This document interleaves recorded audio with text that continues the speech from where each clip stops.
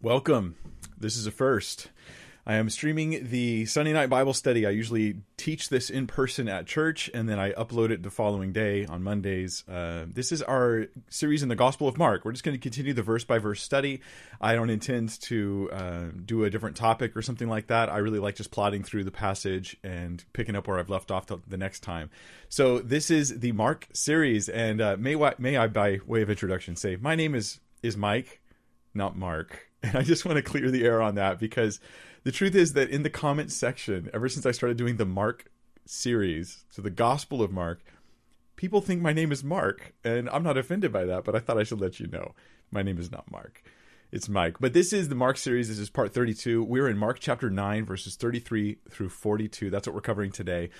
This is going to talk about unnecessary division in the body of Christ, competition and self-seeking amongst Christian leadership people who are in Christian leadership. Or another way to put it, pastors are not supposed to be CEOs, and Christian leaders are not supposed to be like the world. And there are some real important differences there. And Jesus, in this passage in Mark 9, he's like beating into the disciples how he wants them to be so different than what comes natural. Get this, than what comes natural when we start to step into leadership. We get weird very quickly when we get authority. And Jesus is trying to correct that and keep that from happening so we can have godly Christian leadership. Lots for us to learn in this passage. We're just going to read straight through the passage starting in Mark 9, verse 33, and we'll read right down to verse 42, just to put the whole passage loaded in our minds, and then we'll go through it verse by verse, nice and slow. And if you're joining me live, which you guys right now are, those who are watching later won't be, if you have questions tonight about this Bible passage, usually when I teach this in person, we have a time after the study where we talk for like half an hour or so off camera, and we just chat about the message, about the topics that came up, things that are on our mind. So if you have questions or comments about the study, put a capital Q next to it, and we'll bring some of those in at the end after I've delivered the message and closed in prayer. Then we'll go to your guys' questions and see what fruit there might be from that. So yeah. Let's get started. Here we are, Mark chapter 9, verse 33. And I'm going to open in prayer, since normally we do the praying before the video starts, but here there's only video. So let's pray. Father God, we ask that we would have wisdom in your word, that we'd have correction and insight. And if there's areas of our own lives that need to be changed, altered, that we wouldn't take it like we're being destroyed, but we would take it like we're being purified, like we're being corrected in these things. We ask, Lord, that we would be more and more a healthy body of Christ, that our love for each other and our service to one another would be a light to the world, to show them that you are real. In Jesus' name, amen. All right, here we are, Mark 9:33. It says, and I'm going to put it on your guys' screen. This is a bit unconventional, putting the verse-by-verse teaching like this, but I think it'll help you get it. Mark 9:33, it says, they came to Capernaum. There it is. They came to Capernaum, and when he was in the house, he began to question them, saying, what were you discussing on the way? They were having a discussion while they were walking. But they kept silent, for on the way they had discussed with one another which of them was the greatest. Sitting down, he called the 12 and said, if anyone wants to be first, he shall be last of all and servant of all. Taking a child, he set him before them, and taking him in his arms, he said to them, whoever receives one child like this in my name receives me, and whoever receives me does not receive me, but him who sent me. John said to him, Teacher, we saw someone casting out demons in your name.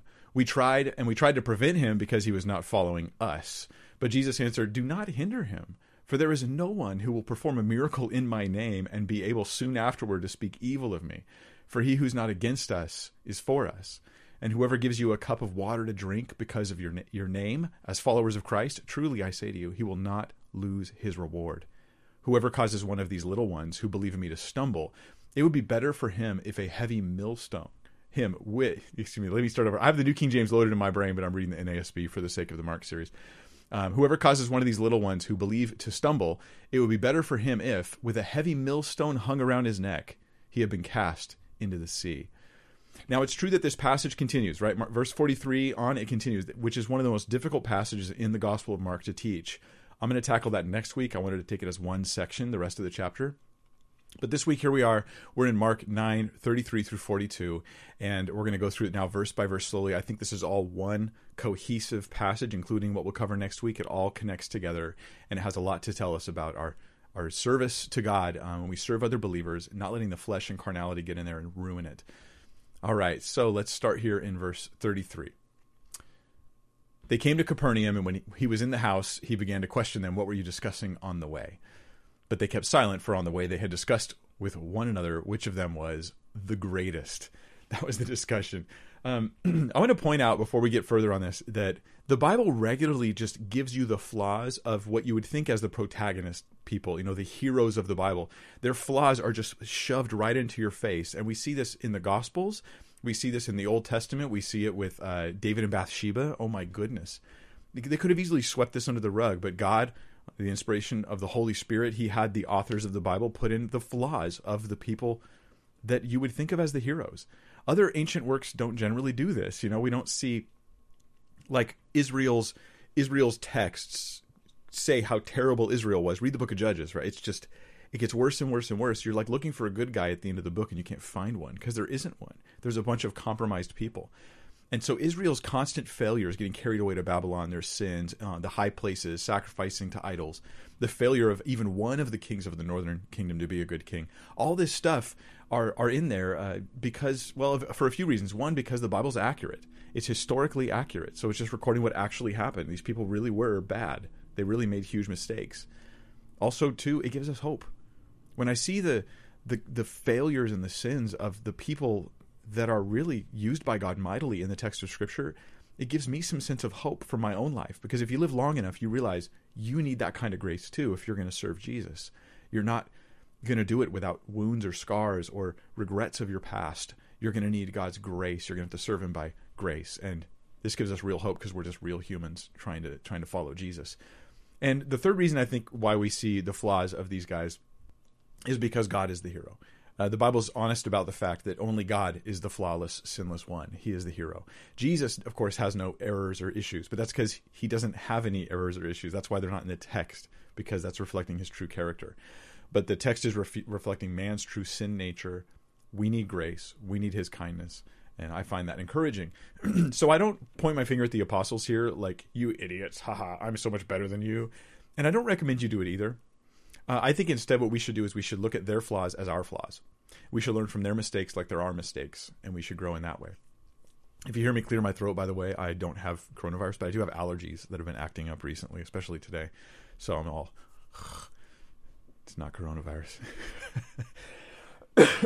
Yeah, that is the nature of allergies. Okay, so here we go. Look at their conversation. They have an argument about which one of them is the greatest. Jesus overhears some aspect of the argument. He's aware of the argument, whether it's supernaturally or just from hearing it naturally. I don't know. And Jesus asks him, "What were you arguing about?" Imagine the quiet that would have fallen upon the apostles at that point. Oh boy, this is awkward. This is embarrassing. And I have to ask, how many of my own conversations, or how many of your own conversations that you have with people, would you be embarrassed about if Jesus showed up and said, "What were you just talking about there?" I think this is good wisdom for us that we could learn from it and say, hey, everything we say matters. Every casual word does matter. And there's plenty of times where we get so used to arguing about things we shouldn't, being carnal with our words, that we forget that God himself is holding us accountable for every stray word that we utter. And this is a good, healthy reminder of that. Okay, let's look at the context here. Zooming out, Mark chapter 9:33. We're in the middle of a very important section in the Gospel of Mark. And this section in the Gospel of Mark, to get us context, it's giving us not just random, displaced content from Jesus that doesn't make any sort of narrative sense in the flow of the book. Instead, we're getting a clear unveiling of the truth that Jesus is going in his first coming. He's going to break Jewish expectations, and he's going to die on the cross for sin. He's going to rise again, bring salvation to the world. He's not just going to come with one lordship coming to take over the world for the Jewish people, which is what they expected, right? The 12, like the normal Jewish people of the day, the 12 disciples, they're thinking there's only one coming of Jesus. Jews in general are thinking this. There's just one coming of Messiah. He's going to show up. He's going to be a military leader. He's going to kill the leader of Rome, like those types of things. And he's going to liberate and establish a political kingdom on earth. They just don't think in biblical terms here, right? They see all this information about Messiah, but they select out the second coming and they hold to that. And the first coming content, they just kind of go, I don't know what to do with this, where to put this. There were even some who thought there were maybe two messiahs. One would die, one would reign, because they were confused by the prophecies.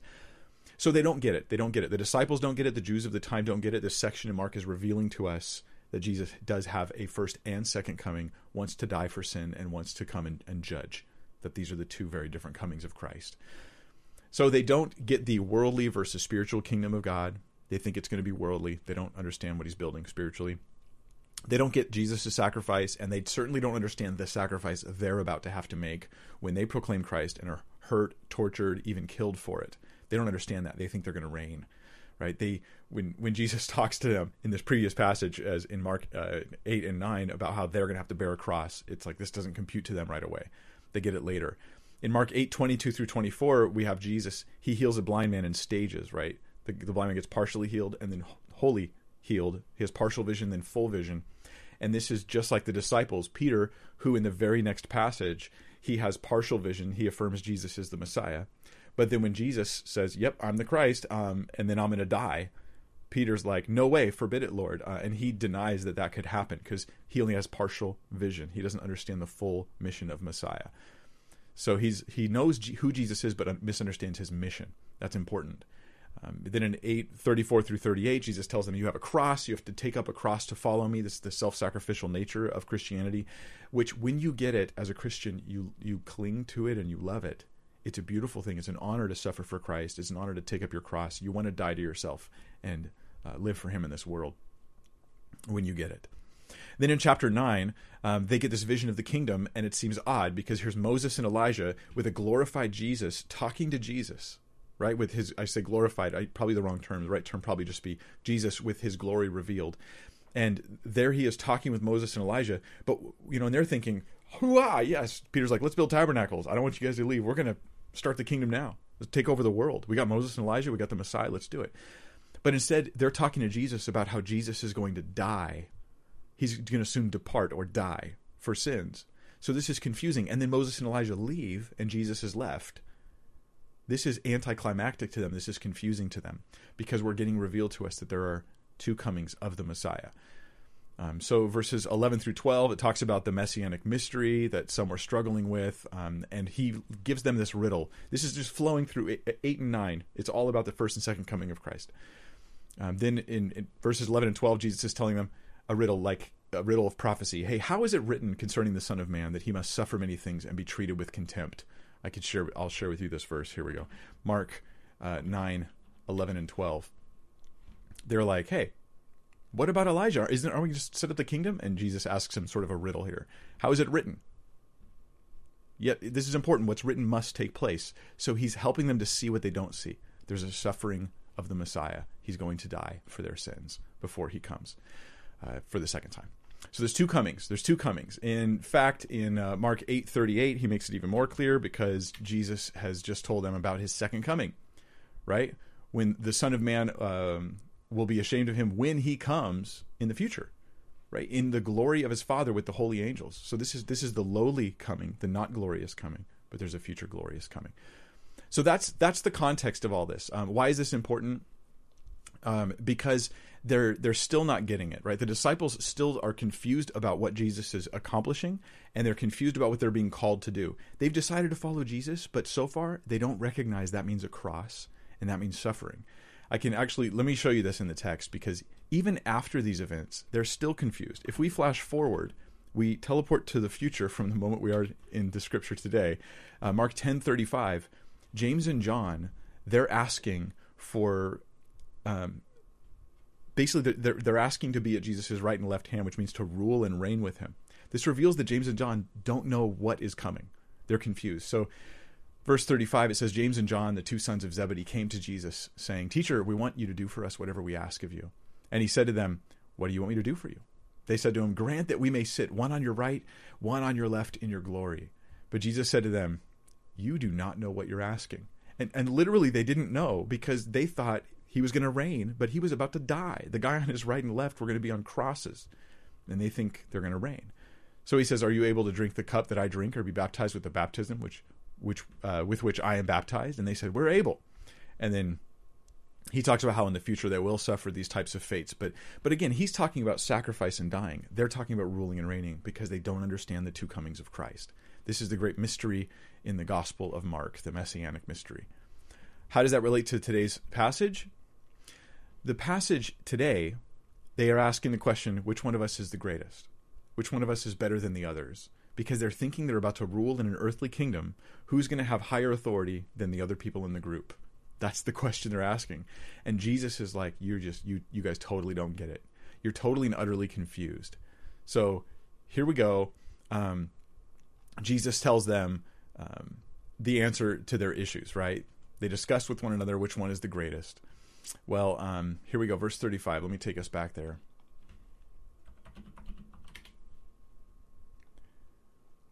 And it says, sitting down, he called the 12 and said to them, if anyone wants to be first, he shall be last of all and servant of all.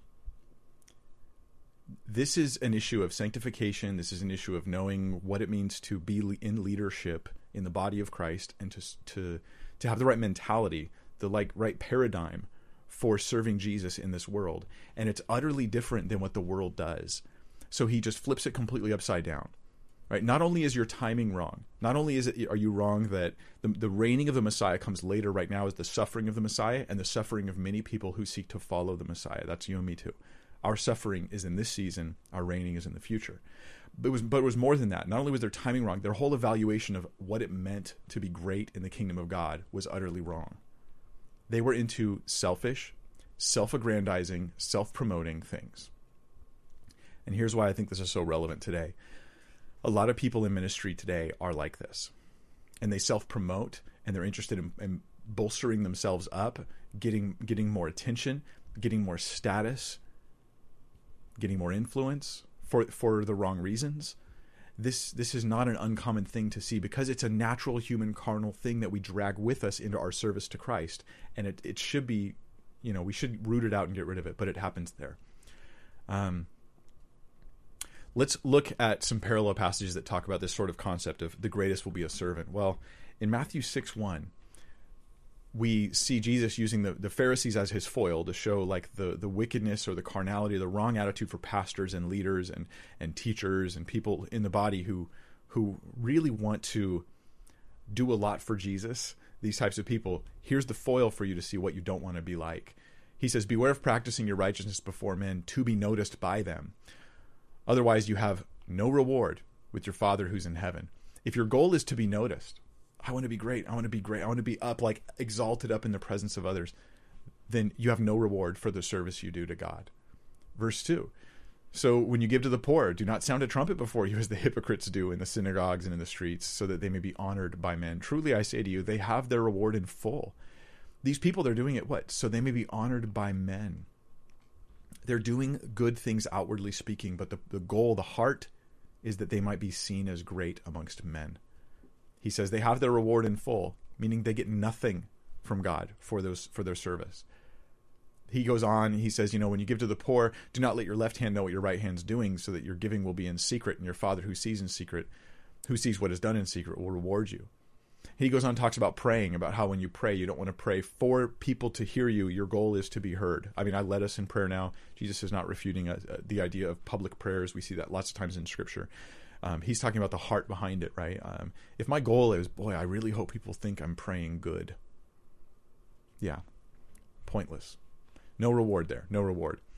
So the idea here is that the Pharisees are the example of what not to be like, what Christians should not be like. What Christians should be like is Christians should serve. Christians should have a heart of yielding to God in lowly service to other Christians, humbly looking at any leadership role you have as grace upon you, as something you're not worthy of, as something God's counted you worthy of, like Paul said, and you just look at it as, I'm so privileged, I'm so honored that I get to serve in these ways. And when you love the people and you're serving the people, you don't get as bitter at the people either as a Christian leader, and that's important. But First Peter 5:3, Peter's giving instructions to the shepherds, the overseers or the pastors, whatever term you want to use here, the elders, same thing. He says to them that they're not to act as lording it over those allotted to your charge, but proving to be examples to the flock. So Peter's telling us, like, hey, You are leading, but don't be lording. Leading without lording, I think, might be the application. I want to be a leader, but I don't want to act like the lord of over everybody.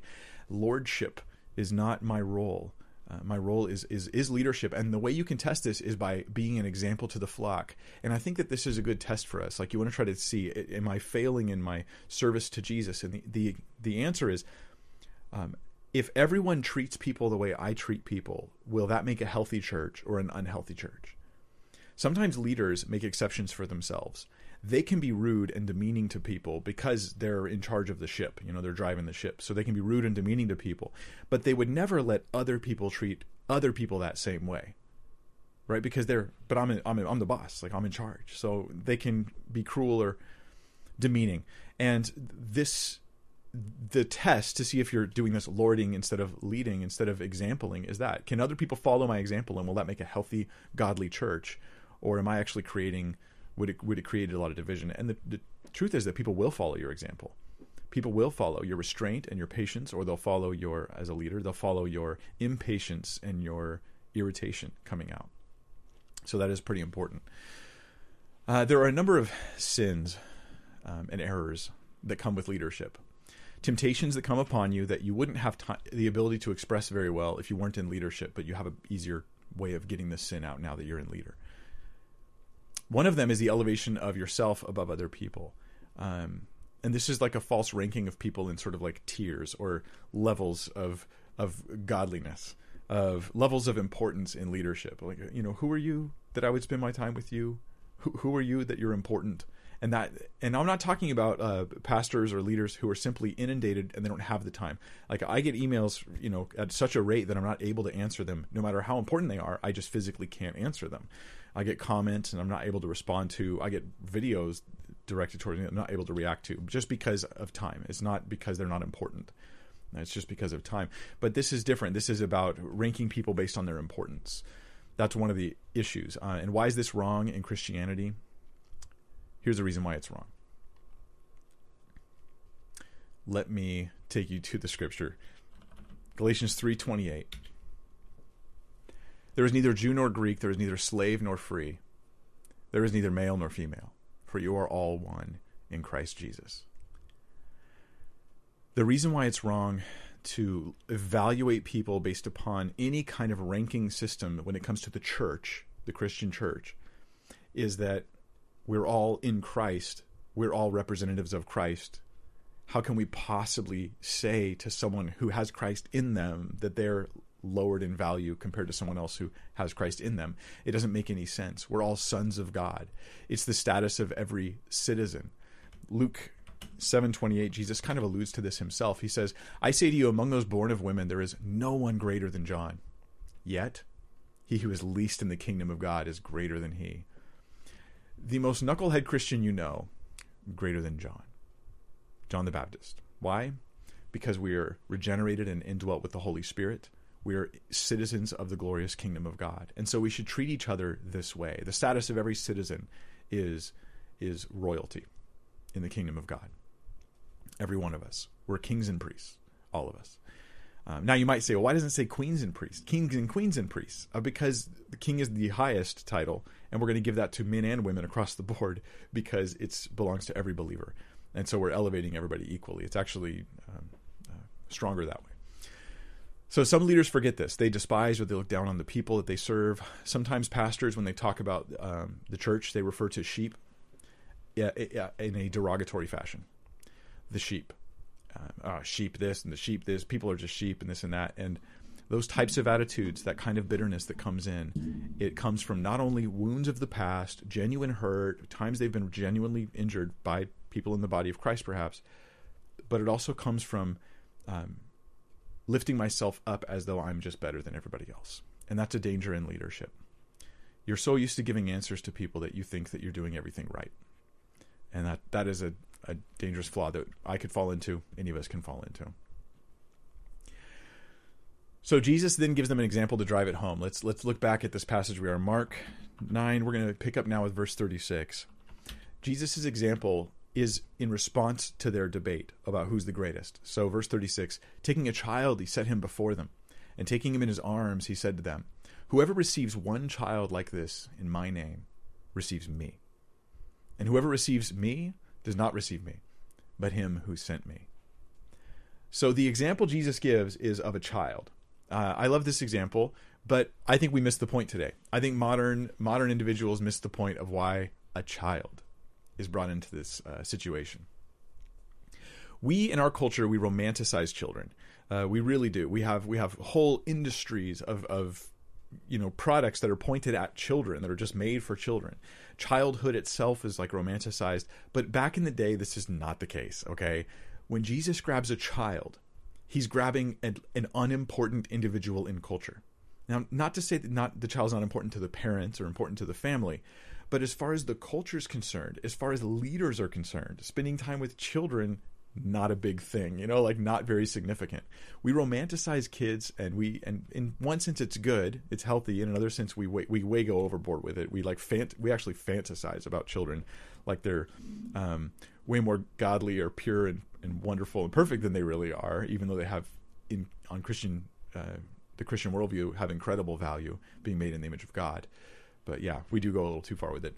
But for our sake, let's say that if Jesus told this parable today, or this story today, this illustration, I should say, today, I wonder who he would grab and put in the midst. Like, would it be a child? Would he be like, oh, if you receive a child, then you're receiving me? Or would he maybe grab somebody else? Like, if you're a racist, I was going to say no offense, but I don't. You need to get over it if you're racist. But if you're racist, it's the member of whatever ethnicity you care very little for. So if you don't like black people, Jesus grab a black person and be like, you give a cup of water to this feed this, take care of, receive this black person in my name, you've received me. Whatever it is, white people you don't like, Chinese people you don't like right now, perhaps. Those are the people Jesus grabs and says, yep, here's your example. Whoever's lower on the rung of importance to you. For some people, it's Arabs. Right, because Arabs, you think Arab equals Muslim equals, they're not going to be able to be saved or whatever. Weird things I've heard people say about Arabs. Maybe Jesus would grab an Arab and be like, "You receive him in my name, you receive me." Or maybe it's a rich old white guy. Don't like those? Maybe it's a rich old white guy, and Jesus pulls him into the midst and says, "Receive a rich old white guy in my name, you've received me." Or some boomer, or right, if you like to use that derogatory, offensive term to people, or some millennial that you think these millennials or this Gen Z crowd, they're so blah, blah, blah. Whoever the people are that you think are less valuable, less important, that you care less for, put them in the place of the child here. You received them in his name. You've received him. That's the point. He says, whoever receives one child like this in my name receives me, and whoever receives me does not receive me, but him who sent me. Talk about elevation, because this doesn't just say all people are important. Rather, this is saying that much more than that. It's saying that ministry to any believer, and I'm going to be specific here, any Christian that you minister to, that you receive, that you bless, any believer, it is to Jesus that you've done that thing. This does not apply the same to the world. It's just the reality of Jesus' words. But it applies to Christians. Your attitude towards Christians, and this is important because some of us, we despise Christians and we really sympathize with the world. And there's an element of that is actually carnality on your part that you need to check and deal with. But ministry here to any believer is ministry to Jesus himself. Another passage where Jesus talks about this is in Matthew 25. And here we are, verse 34. Jesus is talking about when he returns to judge, speaking of himself as the judge at his second coming. And it says, then the king will say to those who are on his right, come, you who are blessed of my Father, inherit the kingdom prepared for you from the foundation of the world. For I was hungry, and you gave me something to eat. I was thirsty, and you gave me something to drink. I was a stranger, and you invited me in. Naked, and you clothed me.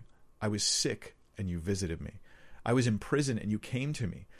But then the people are confused, right? Because they're like, wait, we never saw Jesus or did anything for him. So they say, then it says, then the righteous will answer him, Lord, when did we see you hungry and feed you? Or thirsty and give you something to drink? And when did we see you a stranger and invite you in? Or naked and clothe you? When did we see you sick or in prison and come to you? The king will answer and say to them, truly I say to you, to the extent that you did it to one of these brothers of mine, even the least of them, you did it to me.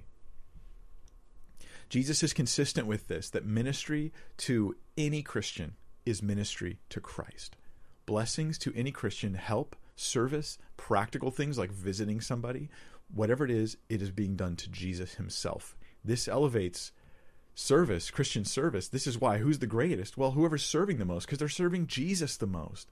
Of course that makes them the greatest in that kingdom of God sense. Powerful stuff.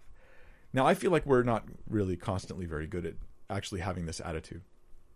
As Christians and as leaders, we often fall into traps like elitism. The idea that I'm trying to be better. In fact, we rank people as not just more gifted in one area than another, but rank Christians as more important, less important, greater value, lesser value. We do this, and this is worldly. I think this is ungodly. I think it's okay to have a sober evaluation of someone's gifts. That person, they're an incredible teacher in this regard. That person's an incredible worship leader in this regard, incredible evangelist. That person is an amazing prayer warrior. But not to rank them in association with their giftings. Giftings are secondary to our nature of being in Christ. So we don't do that. We don't do that. But in some churches, the pastor is ranked so highly that it starts to cause weird things to happen in the congregation. The idea is that the pastor is better than everyone at everything. I don't know what your job is. You're an electrician. I'm pretty sure the pastor could do better than you at that job because he's so wise and so discerning and so godly. Are you a bricklayer? He could probably do that better than you. You know, you're raising your kids? He could probably raise your kids better than you can. And he can do everything better than you because he's Superman, right? Because this happens in some cases. And I think it's unhealthy. I think it also creates a persona that some pastors feel they have to try to pretend to fit. So they have to try to pretend that they're more than they are. And it creates distance between the individuals, the leaders in the congregation, because anytime this sort of elitism ranking goes in, it also it kills friendships and creates distance that's unhealthy. A lot of weird things happen. For instance, and I'm just speaking from personal experience, I've been doing ministry for over 20 years now, and I've seen a lot. And one of the things that I've seen in my own heart, as I confess it to you here, is I have for a long time, I viewed other leaders as competitors. You know, it was one thing if they were like the senior pastor of a church and I didn't view myself as that, so I didn't view them as a competitor. But if I'm a youth pastor and there's another youth pastor, I view him kind of like a competitor. Like it threatens me a little bit if he's really good at what he's doing. And I remember seeing this in myself years ago and just like not knowing what to do about it, but just beginning to pray about it. And I actually reached out, tried to build relationships with the very guys I was feeling like I was competing with, and to try to have like a non-competition with them. Like we just bless each other, just encourage each other, be excited about their gifts. Don't feel like I have to take people down a peg to make myself feel good. All these are carnal, body dividing, hurtful things that do not belong in Christian leadership. Another one of the things that comes into Christian leadership is wanting titles. Let me take us to the words of Jesus, since he's talking about here getting rid of the ungodly, carnal leadership mentality that the disciples had going in and that many of us have when we step into leadership. Matthew 23:6, it says, Jesus using the Pharisees as a foil again, he says, they love the place of honor at the banquets and chief seats in the synagogues. They love it. Oh, they love when they go to a banquet and there's like a special chair for them. Like, oh, sit here, so-and-so, you know, rabbi, reverend, whoever it is, sit here. They love it. They love the chief seats in the synagogues. It makes them feel good about themselves. And respectful greetings in the marketplaces and being called by men, rabbi, rabbi. They like it. They enjoy it. Guard your heart, brothers and sisters, if you're serving the Lord and you crave titles and being called by titles. It's just a symptom of an underlying issue that there's some way in which your ministry is really serving you and not others. And there's no reward in that. They love these respectful greetings. It makes them feel good. So Jesus gives another one of his very strong, very extreme statements here. And he says, do not be called rabbi. Do not be called rabbi, for one is your teacher, and you are all brothers, right? Because this is about elevating some people above others. Don't do that. Be brothers. And do not call anyone on earth your father, for one is your Father, he who is in heaven. Do not be called leaders, for one is your leader, that is Christ. But the greatest among you shall be your servant. Whoever exalts himself shall be humbled, and whoever humbles himself shall be exalted. And so this is, again, same topic. Jesus uses the same phrase. Greatest among you will be your servant. This is exactly what Christ, I think, wants of us. Now, some would say, does this mean that we can't even use terms like pastor or, say, rabbi, like if you're in like a Messianic congregation or something? And I don't think it means you can't use them at all. Okay, I do think that Jesus is using a kind of hyperbolic statement here. He does this a lot in Scripture. There's lots of places Christ does this. We do see the roles and the titles used in Scripture even after this. In James 3:1, it talks about not many of you seek to be teachers, and he says, for we, so he calls himself a teacher. Paul calls himself an apostle. The term bishop and elder and deacon are all used, bishop and elder being the same thing ultimately. Deacon also is used, and these are terms that are used to describe people. But you don't usually see people in Scripture going, apostle so-and-so, apostle so-and-so, hey, teacher so-and-so, and you don't see the title attached to the name as much, and I wonder if maybe there's like an example for us to follow there more. I do often introduce myself as Pastor Mike when I'm doing online teaching because I feel like I owe it to first-time viewers to tell them in a word something about who they're watching because they're just like, who's this guy? So they know I'm a pastor. Okay, I'll at least answer some questions. But in none of my personal relationships do I ask anyone to call me Pastor Mike, although some people do, and I've never told them not to. Anyhow, I wonder exactly the right way to apply Jesus' words here. But one thing I'm convinced of, which is this, that if you have any ego tickling when people use titles to describe you, pastor, chaplain, bishop, reverend, whatever it is, if there's any ego tickling, that is carnal. If there's any sense of elevation above others, that is carnal. That has no place in the Christian community. It doesn't belong. If you love those things, places of honor, chief seats, respectful greetings, Jesus put it right there. He's just like, don't, right? They love those things, right? Don't. This is the woes passage, right? He's just saying, woe to you, scribes and Pharisees. This is problems for you guys. So watch out. Now, I want to offer a caveat, which is this, and we'll look at Hebrews 13:17, because I don't want this to be taken too far. I like the term servant leader. Servant leader is a nice term, but there can be a problem with it, and that is servant leadership can turn into servanthood without leadership, where the people who are supposed to be spiritually leading you are only spiritually serving you, but there's no leadership actually happening. So that can happen, and Hebrews 13 helps us correct that. It says, obey your leaders and submit to them, for they keep watch over your souls as those who will give an account. Let them do this with joy and not with grief, for this would be unprofitable to you. Now, maybe they're not perfect, but guess what? They're going to give an account before God. Your job is to walk in submission and yielding, unless there's some grievous issue going on, in which case you may have to reject or even rebel in a sense. There's a proper place for it. But the general rule is obey the leaders and submit to them. That's the general rule. Now, if you're going to obey and submit to them, that means they're actually leading, they're actually making decisions, they're actually calling shots, they're actually giving instructions. So servant leaderhood doesn't mean servanthood. There's a leadership quality that does need to happen with those in authority. That's one caveat I want to give you. The other caveat is this. Don't let this be your excuse to harshly judge leaders. Now, some of you, you're not in leadership, or you used to be in leadership. Sometimes the meanest people towards leaders are former leaders. It's just true, where you can become so critical of each other. And this is meant to be a self-reflective. This Bible study should get you to reflect on your own heart, on your own life. It's not about you pointing out everyone else's flaws. It's about you moving forward, being a representative of Christ, correcting people if you have an opportunity, but mainly get that plank out of your eye if there's application to you. Don't become that person who's just a harsh judge of Christians and leaders, because guess what? When you too harshly judge leaders, you're too harshly judging Jesus, right? Because if the least of these, how you treat them is how you treat Jesus, then certainly that applies to leaders as well. And if I mistreat my leaders, and if I abuse them, speak gossip behind their backs and all this, I'm doing that to Jesus just the same. So there's a word of caution for us to not go too far with this thing. I'm not trying to give you an excuse to feel bitter towards people.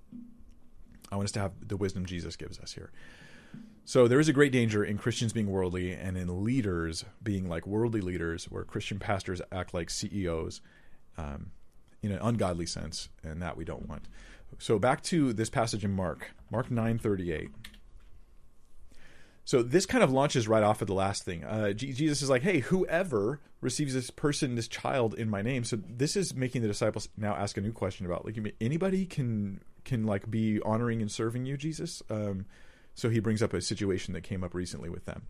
John said to him, teacher, we saw someone casting out demons in your name, and we tried to prevent him because he was not following us. But Jesus answered, do not hinder him. For there is no one who will perform a miracle in my name and be able soon afterward to speak evil of me. For he who is not against us is for us. So this is speaking, I think, of the organic growth of the church. Jesus is preaching, he's got his 12, and they've got a pretty good beat on everything. They are the 12. Like, these are the guys, right? They're in charge of a lot already right now. And they meet someone else casting out a demon in Jesus' name, and they're like, hey, you're not part of our group. You're not one of the special selected. Just stop. Just stop. I wonder what effect it had on him when he heard that. I wonder if he did stop. We don't know the story. We don't know what kind of issues he had later on because of this encounter. Hopefully God just used it in his life to grow his character, I hope. But this is speaking to the organic growth of the church, right? The organic growth of Christianity always outpaces the organizational growth of Christianity, which is why there's a lot of different denominations and different groups.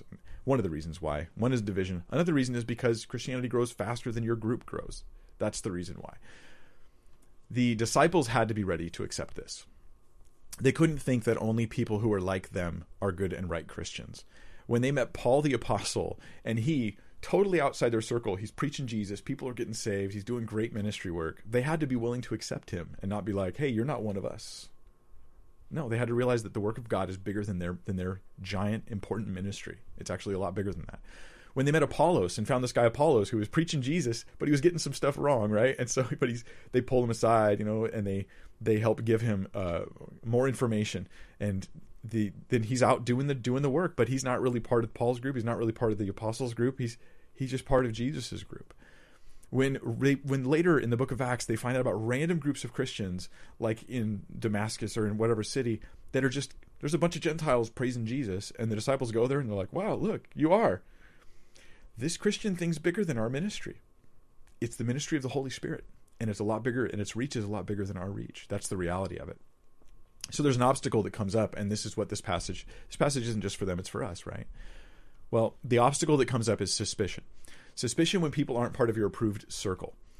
Yes, the church is big and the church is varied, and we have to learn this. And it can be difficult to learn because it's uncomfortable when people just look a little different than you, or they worship different than you. Maybe the music they're using is different. Maybe their preaching styles are different. Maybe their order of service is different. They still have the same Jesus. They still have the same Bible. They're still seeming to speak the truth of Christianity, but it's different. It's not the same. It's not really the same. So we can get suspicious. I remember, true story, I won't tell you what church, because I that's not the point, but it was at Calvary Chapel. There was a Calvary Chapel worship leader who'd been leading worship for years and years and years. And he decided to move out of state. And so he moved up out of state to a different location. And there he is in this new state. And there was some talk about how he left. He had been the worship leader for like 20, 30 years at this one church, and then he took off. And amongst the leadership, there was heard complaints from the senior pastor that he was bothered that the church that the guy went to, not only that he left his church, but that the church he went to was not a Calvary Chapel. And now he didn't make public these complaints. This was a private discussion he had where he was complaining about it. So he probably had the self-control. Maybe he reflected on it and was like, yeah, I shouldn't have that attitude. But at least to some people in that circle, it came out. He left and he didn't even go to a Calvary Chapel. Like that was a legitimate criticism that could be brought against him. To this, I just say this is what happens to us. Calvary Chapel in its more infancy in the 70s and 80s, they never would have said that. They would have been so much more inclusive with other Christian groups. But as any group progresses, we tend to become more and more isolated and more segregated off from other Christian groups. And this is not a healthy thing, ultimately, even though we feel like it protects us from error, and we only hear from our select teachers and all that. And there is some protection there, unless you're the one in error, in which case you're keeping people in it. But yeah, we can't really do church like this. So they say we tried to prevent him because he wasn't following us, right? We're the officials, the disciples. We're the officials. We're the guardians of, Christianity or of God's truth, that kind of thing. And this has got to be an attitude related to the whole greatest debate. Who's going to be the greatest amongst us? Like we're the guardians, all this kind of thing. It's just not a biblical view. They might have thought we're the only really safe people. We're the only safe people. Like it's not even a Calvary Chapel kind of a view. And this is not a godly view. The Holy Spirit has been at work amongst a variety of Christians throughout the history, and some of them are weird. And guess what? We might be some of the weird ones. Like maybe I'm weird and don't know it, because I'm used to me. So we need to have that godly attitude, that openness that happens there. There's like a proper, forgive me for using the word, some of you are going to be bothered by this, but there's a proper ecumenical attitude that we should have as Christians. And it doesn't include false teachings. It doesn't include embracing bad theology, but it does include embracing believers, genuine Christians who are just outside of our normal circle and who maybe we don't hold everything in common with. And that's a healthy Christian thing, because we're just embracing the actual body of Christ when we do that. So this speaks to our general attitude of acceptance towards others. Like when I meet people, I'm not like, you better prove to me you're really Christian. Instead, I take the posture of, I'm just going to assume you're a real believer unless I have good reason to think otherwise. Jesus says, if he does a miracle in my name, he's not going to soon afterward. Maybe later, maybe way down the road he gets weird, but not right away. At least if right now he seems to be on the Christian side, then just embrace him as a brother and deal with fallout if it happens. I think that this is a healthy attitude, and it builds family, and it builds community, and it builds fellowship, and it honors Christ. Because there's two errors we can fall into. One is where we embrace false teaching. And that's the thing I've always been really worried about, right? I don't want to embrace false teaching.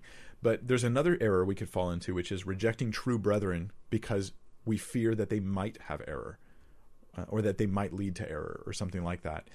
And there's some balancing that's got to go on here.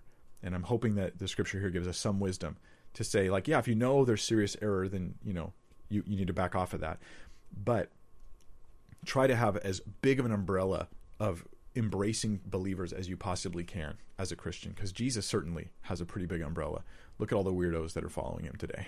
So it's not always easy, but yeah, seek wisdom on that. So Jesus, let's note something here in this passage. He says it's all about him, right? If anyone performs a miracle in my name, he won't soon afterward be able to speak evil of me. Like, this is entirely about Jesus. Jesus is all about Jesus here, and he's not ashamed of it because he really is that important. He knows it. It's not arrogant. This is right and good. It's all about Jesus, and Jesus knew that. Colossians tells us that all things were created through him, and they're created for him. It's all about Jesus. Jesus says in John 14:6 that I am the way, the truth, and the life. No one comes to the Father but through me.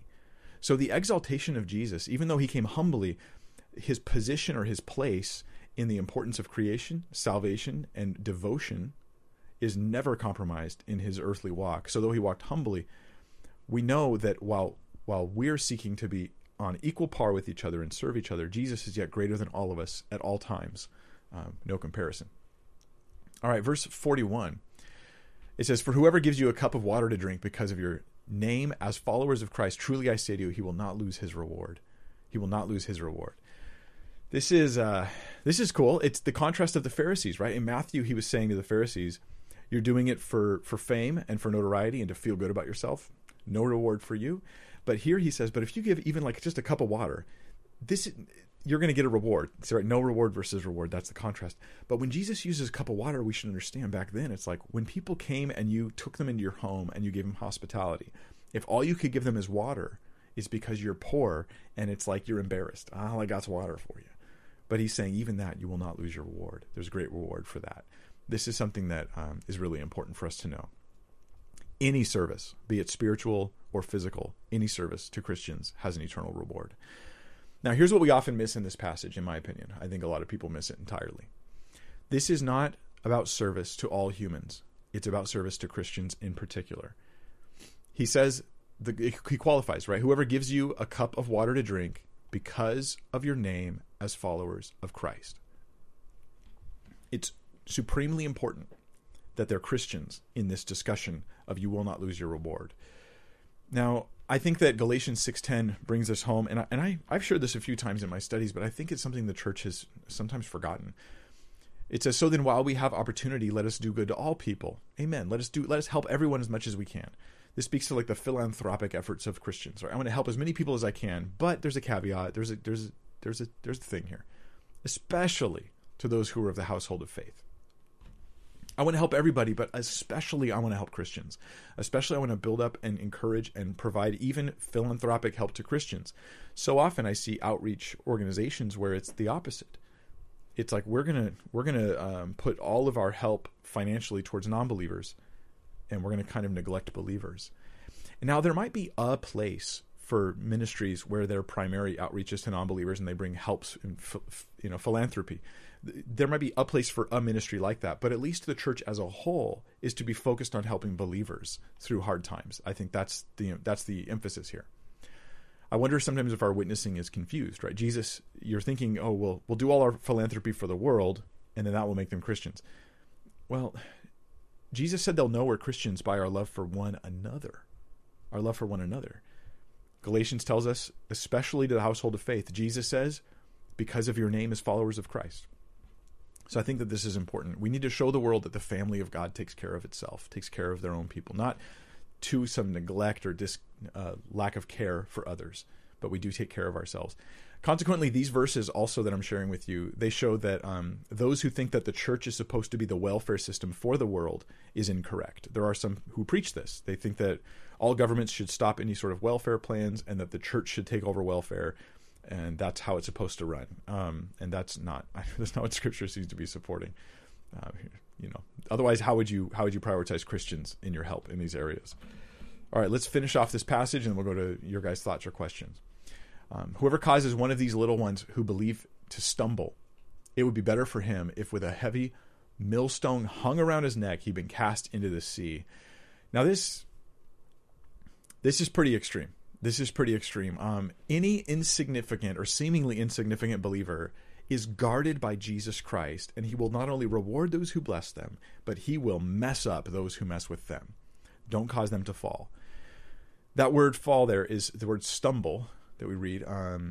One of these little ones who believe me to stumble, that word skandalizo in the Greek. It's also used in Mark 4:17. Same word there. Speaking of the soil that fell on, the seed that fell on the rocky soil. It says, and they have no firm root in themselves, but are only temporary. Then when affliction or persecution arises because of the word, immediately they fall away. That's skandalizo. So this is, in this case, when we say causing a believer, what does it mean to cause a believer to stumble? It seems like it could be a broad term that could refer to lots of things. In this case, it could be affliction or persecution. You could be causing a believer to stumble because you're harassing them, and so they become ashamed of their Christian faith, and they're stumbling in their walk. It could also be leading them to some sort of sin. I think it's sort of a broad term. It could mean a few different things. Some would say that to cause them to sin here refers to a loss of salvation, and that is because in that's refuted, I think, in Mark 14:27. But there is one case for it, so I'll present both sides. In Mark 14:27, that same word is used, where Jesus speaks of his disciples and says, "You will all fall away, because it is written, I will strike the shepherd and the sheep will be scattered." So Jesus uses the term to describe the disciples. Now, you could say the disciples lost their salvation when Jesus was crucified and they all ran and hid, but I'm not inclined to think that that's the case. I don't think that those categories apply to these scenarios. I think it's just we're trying to force a topic to be answered by a text that's just not answering that topic in this case. But I will say this, in the same context, in Mark 9:43. Let me get back there. In Mark 9, we have the same word used again. If your hand causes you to stumble, and the result is if it's stumbling you, the danger is you're going to potentially go to hell. And then if your foot causes you to stumble, then the danger is, of course, hell. If your eye causes you to stumble, the danger is hell. So in those cases, it seems like this is a salvation issue. I think that the word seems like it has multiple uses.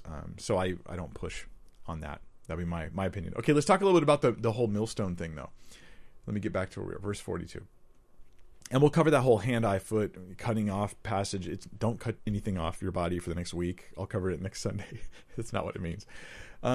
Anyway, it says, whoever causes one of these little ones who believe me to stumble, and then here's the consequence. It would be better for him if with a heavy millstone hung around his neck, he'd been cast into the sea. This word millstone, it says heavy millstone in the translation because there's different kinds of millstones. There's a smaller millstone that like a woman would grind, and she would use it with her own hands. Then there was a much heavier millstone. It could weigh over a ton, and they would use animals to push this millstone around as it flattened out and crushed grain. Well, that's the millstone that Jesus mentions, the big heavy one. It's over a ton, tied around her neck and thrown into the water. Now, this probably seems unpleasant to most of us, the idea of being thrown into the water with a millstone around your neck, but it's even worse than it sounds to their culture in their time, because this means you get no burial. You're cast into the sea, meaning you get no proper Jewish burial. They would bury themselves in certain ways in anticipation of the resurrection. But now you don't get that. And so this is like bad. This is like bad. And guess what? If you mess with Jesus' people, it's going to be worse than that for you. That's what Jesus is saying. Jesus here, he is giving us a very real warning. If you are messing with and hurting other believers, you are in great peril. You are in great peril. Now, it will probably happen in the future. It's probably going to be some future judgment, not some present immediate thing, but you're in great peril. Note the contrast, though, in verses 41 and 42. Whoever gives a cup of water to drink, he says he won't lose his reward. Okay, so you bless this little one, you won't lose your reward. And then verse 42, if you mess with them, you won't lose your punishment. That's the idea. This is interesting because this is kind of like Abraham. When God called Abraham, he said, I will bless those who bless you, I will curse those who curse you. Jesus is effectively saying the same thing, but not to Abraham, to every Christian, no matter what their status is. Those who bless you, I will bless. Those who curse you, I will curse. But there's a big difference with Abraham. In Abraham, the blessings and cursings would have happened in this life, on the earthly kingdom. But Jesus now establishing a heavenly kingdom, its eventual blessings, its eventual curses. It goes out to judgment day and not to something happening to nations in this world at this time. That's not the focus anyways. So I think, to give you guys that, our focus on how much we care about and take care of each other is huge. And this is good for our timing we're in today. Take care of the believers in your life that are around you. Whether they seem super important to other people or not, be around them, be calling them, be seeking to serve others right now we're going through this whole coronavirus thing. See how you can bless other people. Bless them with your social media posts. Help them by reaching out. Give them something you have too much of and they have not enough of. Just take care of one another and bless each other in the name of Christ. And prioritize the church as you do this. You will show your love to the world, I think. So the point here is, Christians, let's run after service, not power. Let's elevate the least and treat them like they're Jesus. And let's be a body serving one another in love, not like the world, lording over, seeking self-aggrandization, just self-promotion, but instead seeking to just honor Christ, serve him, and bless others with no concern for self. Let's pray, and then we're going to go to your questions. Lord, we pray that these words would sink into our hearts and that we would have a paradigm shift in how we view leadership and service and ministry to people, Lord, that wouldn't be like the world, who they consider themselves more important if they're dealing with more important people or something like that. May we instead realize the incredible, immeasurable importance of every Christian. They're all part of the body. Immeasurably important. And may we treat them like Jesus. In Jesus' name, amen. All right, so I'm going to go to your guys' questions. Usually when we do these things, this Sunday night study at the church, we turn the camera off right now, and we just go back and forth for like half an hour or so, and we just talk. There's no microphones for it, so there's nothing to record, but now we'll do it with you guys. And by the way, if you're watching and you're part of my Sunday night crew who usually comes, it's a small group. We're like 20 people, I think. I miss you guys. I wish we could gather, and I look forward to when we'll be able to do it again. All right, Damian Chomiak says, does Mark 9:42, does that speak towards parents or others with influence over children or children of God? Mark 9:42. Oh, I think little ones here is only metaphorical for any Christian. Any Christian at all, of anything, any rank you want to give them. That's all it means, any Christian. So it would apply to parents, it would apply to children, it would apply to grandparents, it would apply to neighbors, anybody in your congregation. Yeah, it would apply to anybody. Jacob Duncan says, I know it's commonly thought that Mark probably got his account from Peter. Going off of this, do we know who Luke got his gospel account from, and how do we know this? The different thing with Luke, let me take you to the beginning of Luke. And let's let Luke tell us where he got his account. He says, "Inasmuch as many have undertaken to compile an account of the things accomplished among us, just as they were handed down to us by those who from the beginning were eyewitnesses and servants of the word, it seemed fitting for me as well, having investigated everything carefully from the beginning, to write it out for you in consecutive order, most excellent Theophilus, so that you may know the exact truth about the things you have been taught." In other words, Luke, he used various eyewitnesses for his sources. So he has multiple accounts. Luke is probably aware of Mark's gospel, right? He may be aware of Matthew's as well. I don't know what else he might have been aware of. He also traveled with Paul. He did ministry with Paul for years and years. It may have actually interviewed Mary, like one-on-one, had a conversation with Mary, which might be why he has extra content about the young part of Jesus' life. So whereas Mark has a primary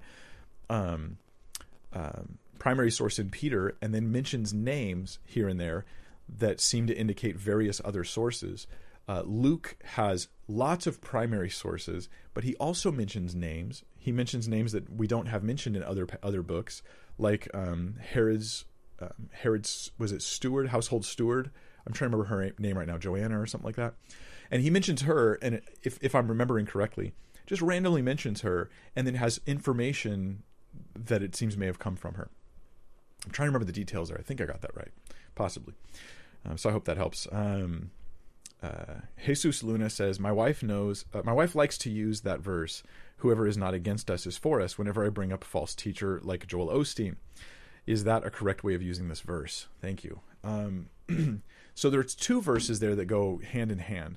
One is whoever's not against us is for us, and the other one is whoever's not for us is against us. And these both are things Jesus said.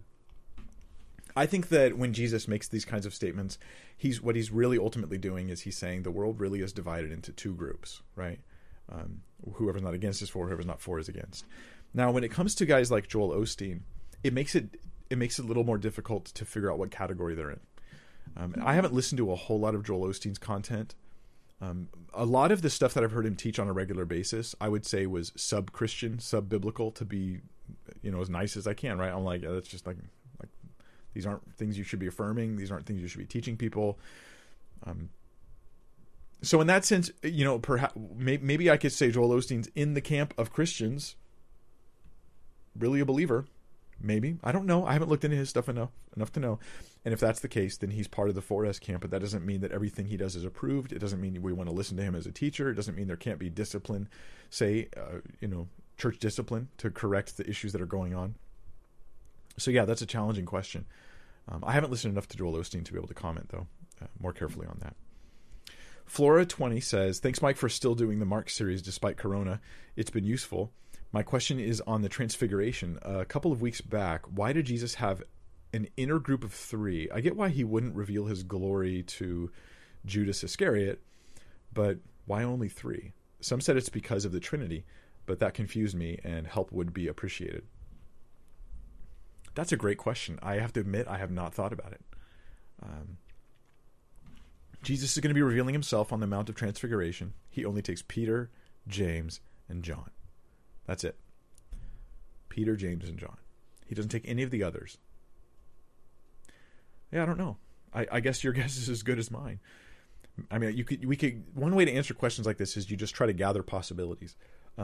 Possibly he just had missions for the other 9 to do. In fact, when they get back from the Transfiguration, that whole event with the boy and they're not being able to cast the demon out, that happened. It's, because the 9 were left behind, that was able to happen. That whole scene wouldn't have happened if he hadn't left the 9 behind, it seems. So there's one possible reason. Another reason could just be that if all 12 of them had been there, it would have been chaos, or it would have caused some sort of problem or confusion. I don't know.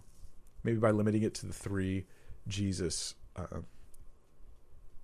continues to hold back the full revelation of who he is, right, until after his death and resurrection, when all these stories are shared and everything clicks. Those are a couple possibilities. Let's see. Tim Z says, "What advice do you have for how to interact with and respect leaders who act like they're greater than parishioners or other leaders in our own local churches and ministries?" My honest thought, Tim, is I don't really try to fix them. I just try to model Christ to them. And that's it. Now, I don't want to give leaders who act that way more leadership and more responsibilities. I don't want to like increase, if depending on how bad it is, I don't want to increase necessarily their authority. But I just try to model Christ to them, because the reality is there are those, like the Hebrews passage said, there are those who will give an account. Like they're going to have to give an account for their leadership flaws and failures to God. And that is it. Like, think about it. That's serious. I have to give an account to God. You know, if I've failed as a leader, I'm stand before God. That's enough. So yeah. Now, if you do have a voice with them and you think you can pull people aside and try to minister to them, in which case I say, do it graciously, like Galatians says, you know, do it considering yourself, lest you also be tempted. Make sure to get that plank out of your eye first, and then seek to help your brother or sister, and not to cause more problems. Those are a few thoughts for you. Elaine Fifield says, when we do things for the brethren of Jesus, is he talking about his Jewish brethren? Some of my friends in the Hebrew Roots movement say this is what Jesus means. No, I don't think so. And I'll tell you why. Because Jesus, when he talks about his brethren, he seems to be talking about Christians in particular. And there's indications in several places. Probably the easiest is just to go to the very passage itself. So in Mark 9, he says,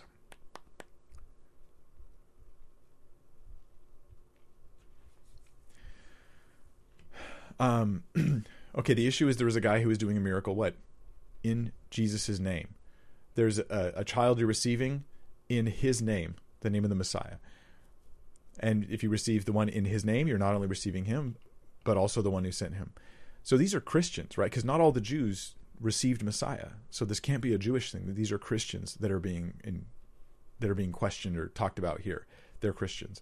So I think probably the very passage itself indicates that those are talking about believers, not just Jews.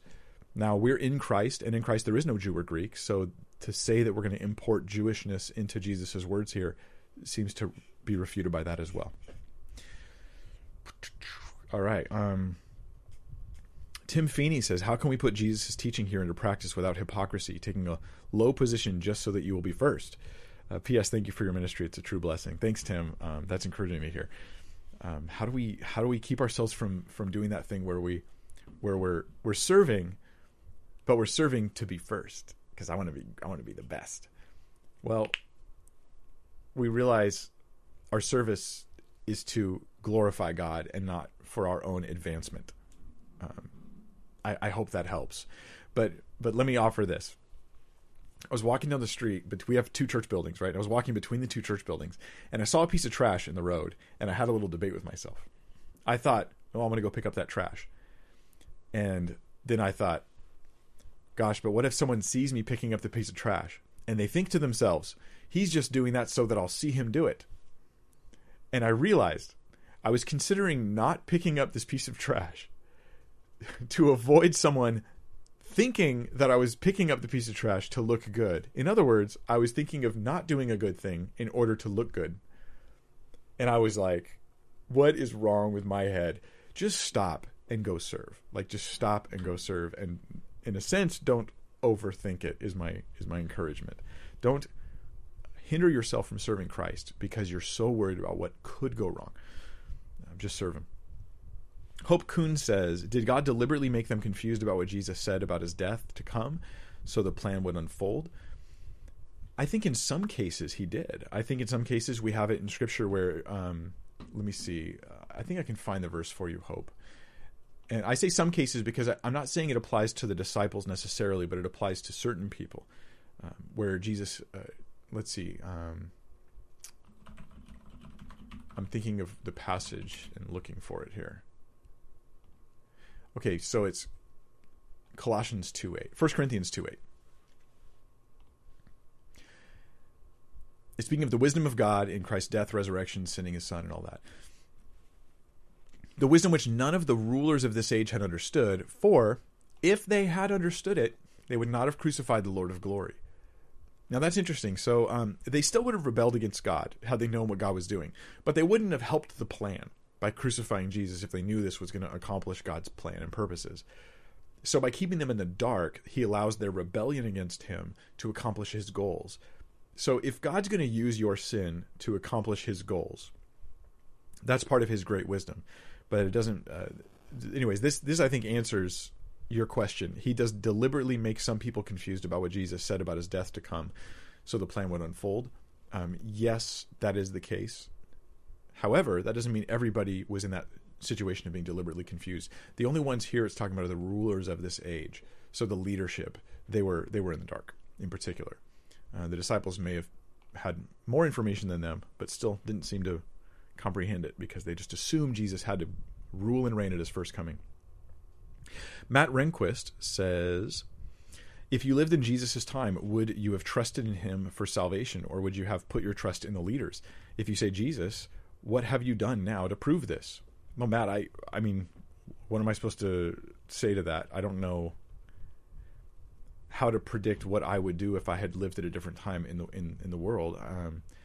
I would guess that I would trust in Christ because I did trust in Christ. That's the only thing I got to go on, is I have trusted in Jesus, so I'm going to guess that I would trust in Christ. But yeah, I don't know what else to tell you there. So seeking the kingdom, where did the disciples find doctrine regarding the role of the Messiah? Pharisees, Sadducees, Essenes, Zealots. Any writings show how rabbis taught on the eve of Christ's ministry? Yeah, we do have a lot of information, which you're probably aware of some of it.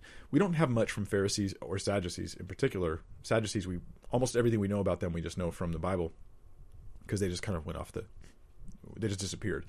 The Pharisees kind of turned into traditional Judaism over time, so we have more of their content. The Essenes, we have their stuff from the Dead Sea Scrolls. They had all sorts of expectations of the Messiah, and you can study that. What was the first century expectations of the Messiah? And I've talked about this recently. I think it was even last week, maybe 2 weeks ago in the video, where I talked about some of the stuff that the Essenes said. They thought the Messiah was going to come and kill the Caesar, kill the Roman emperor. So there were some confusions going on there. But we also have probably the best, thing, which is the actual text of the Old Testament that tells us what was expected of the Messiah. How they all interpreted it, we do have information on that. It's too much for me to try to rehash for you here. I will say this. They, even though some ancient rabbis did recognize that the Messiah was supposed to suffer, they didn't really put it together very well. It was really understood after the fact. All right, Angela Budoin says, is it okay for a sincere, humble Christian to know inside that they are humble, or does that negate the humility? I was thinking about that recently because I heard a message by a pastor saying, the second you think you're humble, you're arrogant. I don't follow that entirely. There is a danger there. I mean, if I'm self-deceived about it. But, it's not like I think I'm walking in humility. Does that... No, arrogance. To me, this is weird, and this might lead to some kind of weird paranoia in a Christian, where you can never even acknowledge, even when you are doing something right or good. And that, boy, I'm really being selfless right now. Darn it, I ruined it. I'm not selfless anymore because I acknowledged it or recognized it, and I don't think that's entirely healthy. Ashley Armstrong says, let me give you an example. Moses wrote that he was the most humble person. Moses wrote that. Now, some mock that, which I don't like. I think that actually strikes against the truthfulness of Scripture when you mock that phrase from Moses. But there's an actual illustration of how Moses was humble. He brought himself low because he was sitting next to Pharaoh. He was at Pharaoh's right hand, so to speak. And he left that and became nothing and nobody. And it's an example of his humility. And so he wrote that he was humble. Now, that is a picture of Christ who comes down from heaven to dwell amongst us as a man, and that is the greatest act of humility. And he was aware of it, and yet it didn't negate the humility. All right, a couple more, and then we're going to call it a night. Ashley Armstrong says, if there are no ranks, then could I baptize a family member who won't leave the house, and would it count even though it's just me and that person? I think under certain situations, that's your best answer, is you just baptize your family member. If you can get spiritual leaders involved, then I think you should. But if that's not working out for whatever reason, then personally, I don't think that you. I think that's the exception to the norm. Is some situations, and yeah. But I do think we should, if possible, involve local Christians, a local fellowship, involve all them in this process, because baptism is meant to be a public proclamation of your faith in Christ, not just a private event. And so we want to do that ideally. Dave McDreamy says, what clever self-isolation strategies is the Winger family doing to keep sane these days? My kids are going crazy. God bless them. It's still winter here. Well, we don't have kids. We just have cats. So that part is a lot easier for us than for others. Yeah, we're pretty self-isolated. We live in LA County, and so our county in particular is being pretty strongly affected, and so we're just kind of trying to stay out of it all. And I think that that's wisdom, and the only thing I'm willing to go out for right now is if I have any either older or immunocompromised person in my life who needs an errand run, I'll go run it. Most of them won't ask you, though, because that's the way humans are. So hopefully, by staying in touch with them, I can be aware of their needs and hopefully meet them.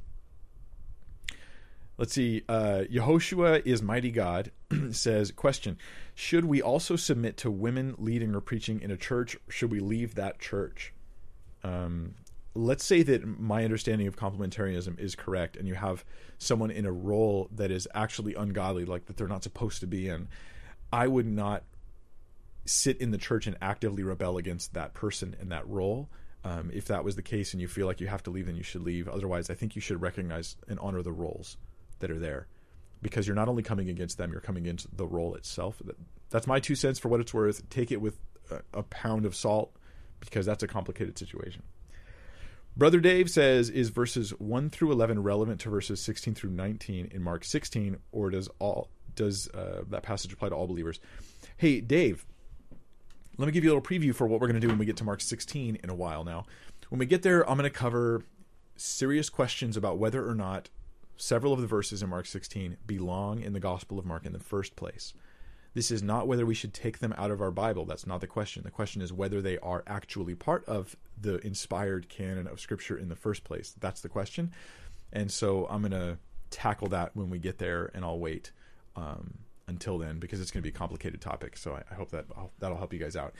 So thank you guys. I'm doing another live stream on Tuesday at 5 p.m. the typical time. I'm going to be interviewing Wesley Huff, and we're going to be talking about weird modern nuttiness about early church history and first century Christianity, where they talk about how Mary Magdalene was like the wife of Jesus and other various things that people just like to believe, it seems. We're going to talk about that kind of stuff.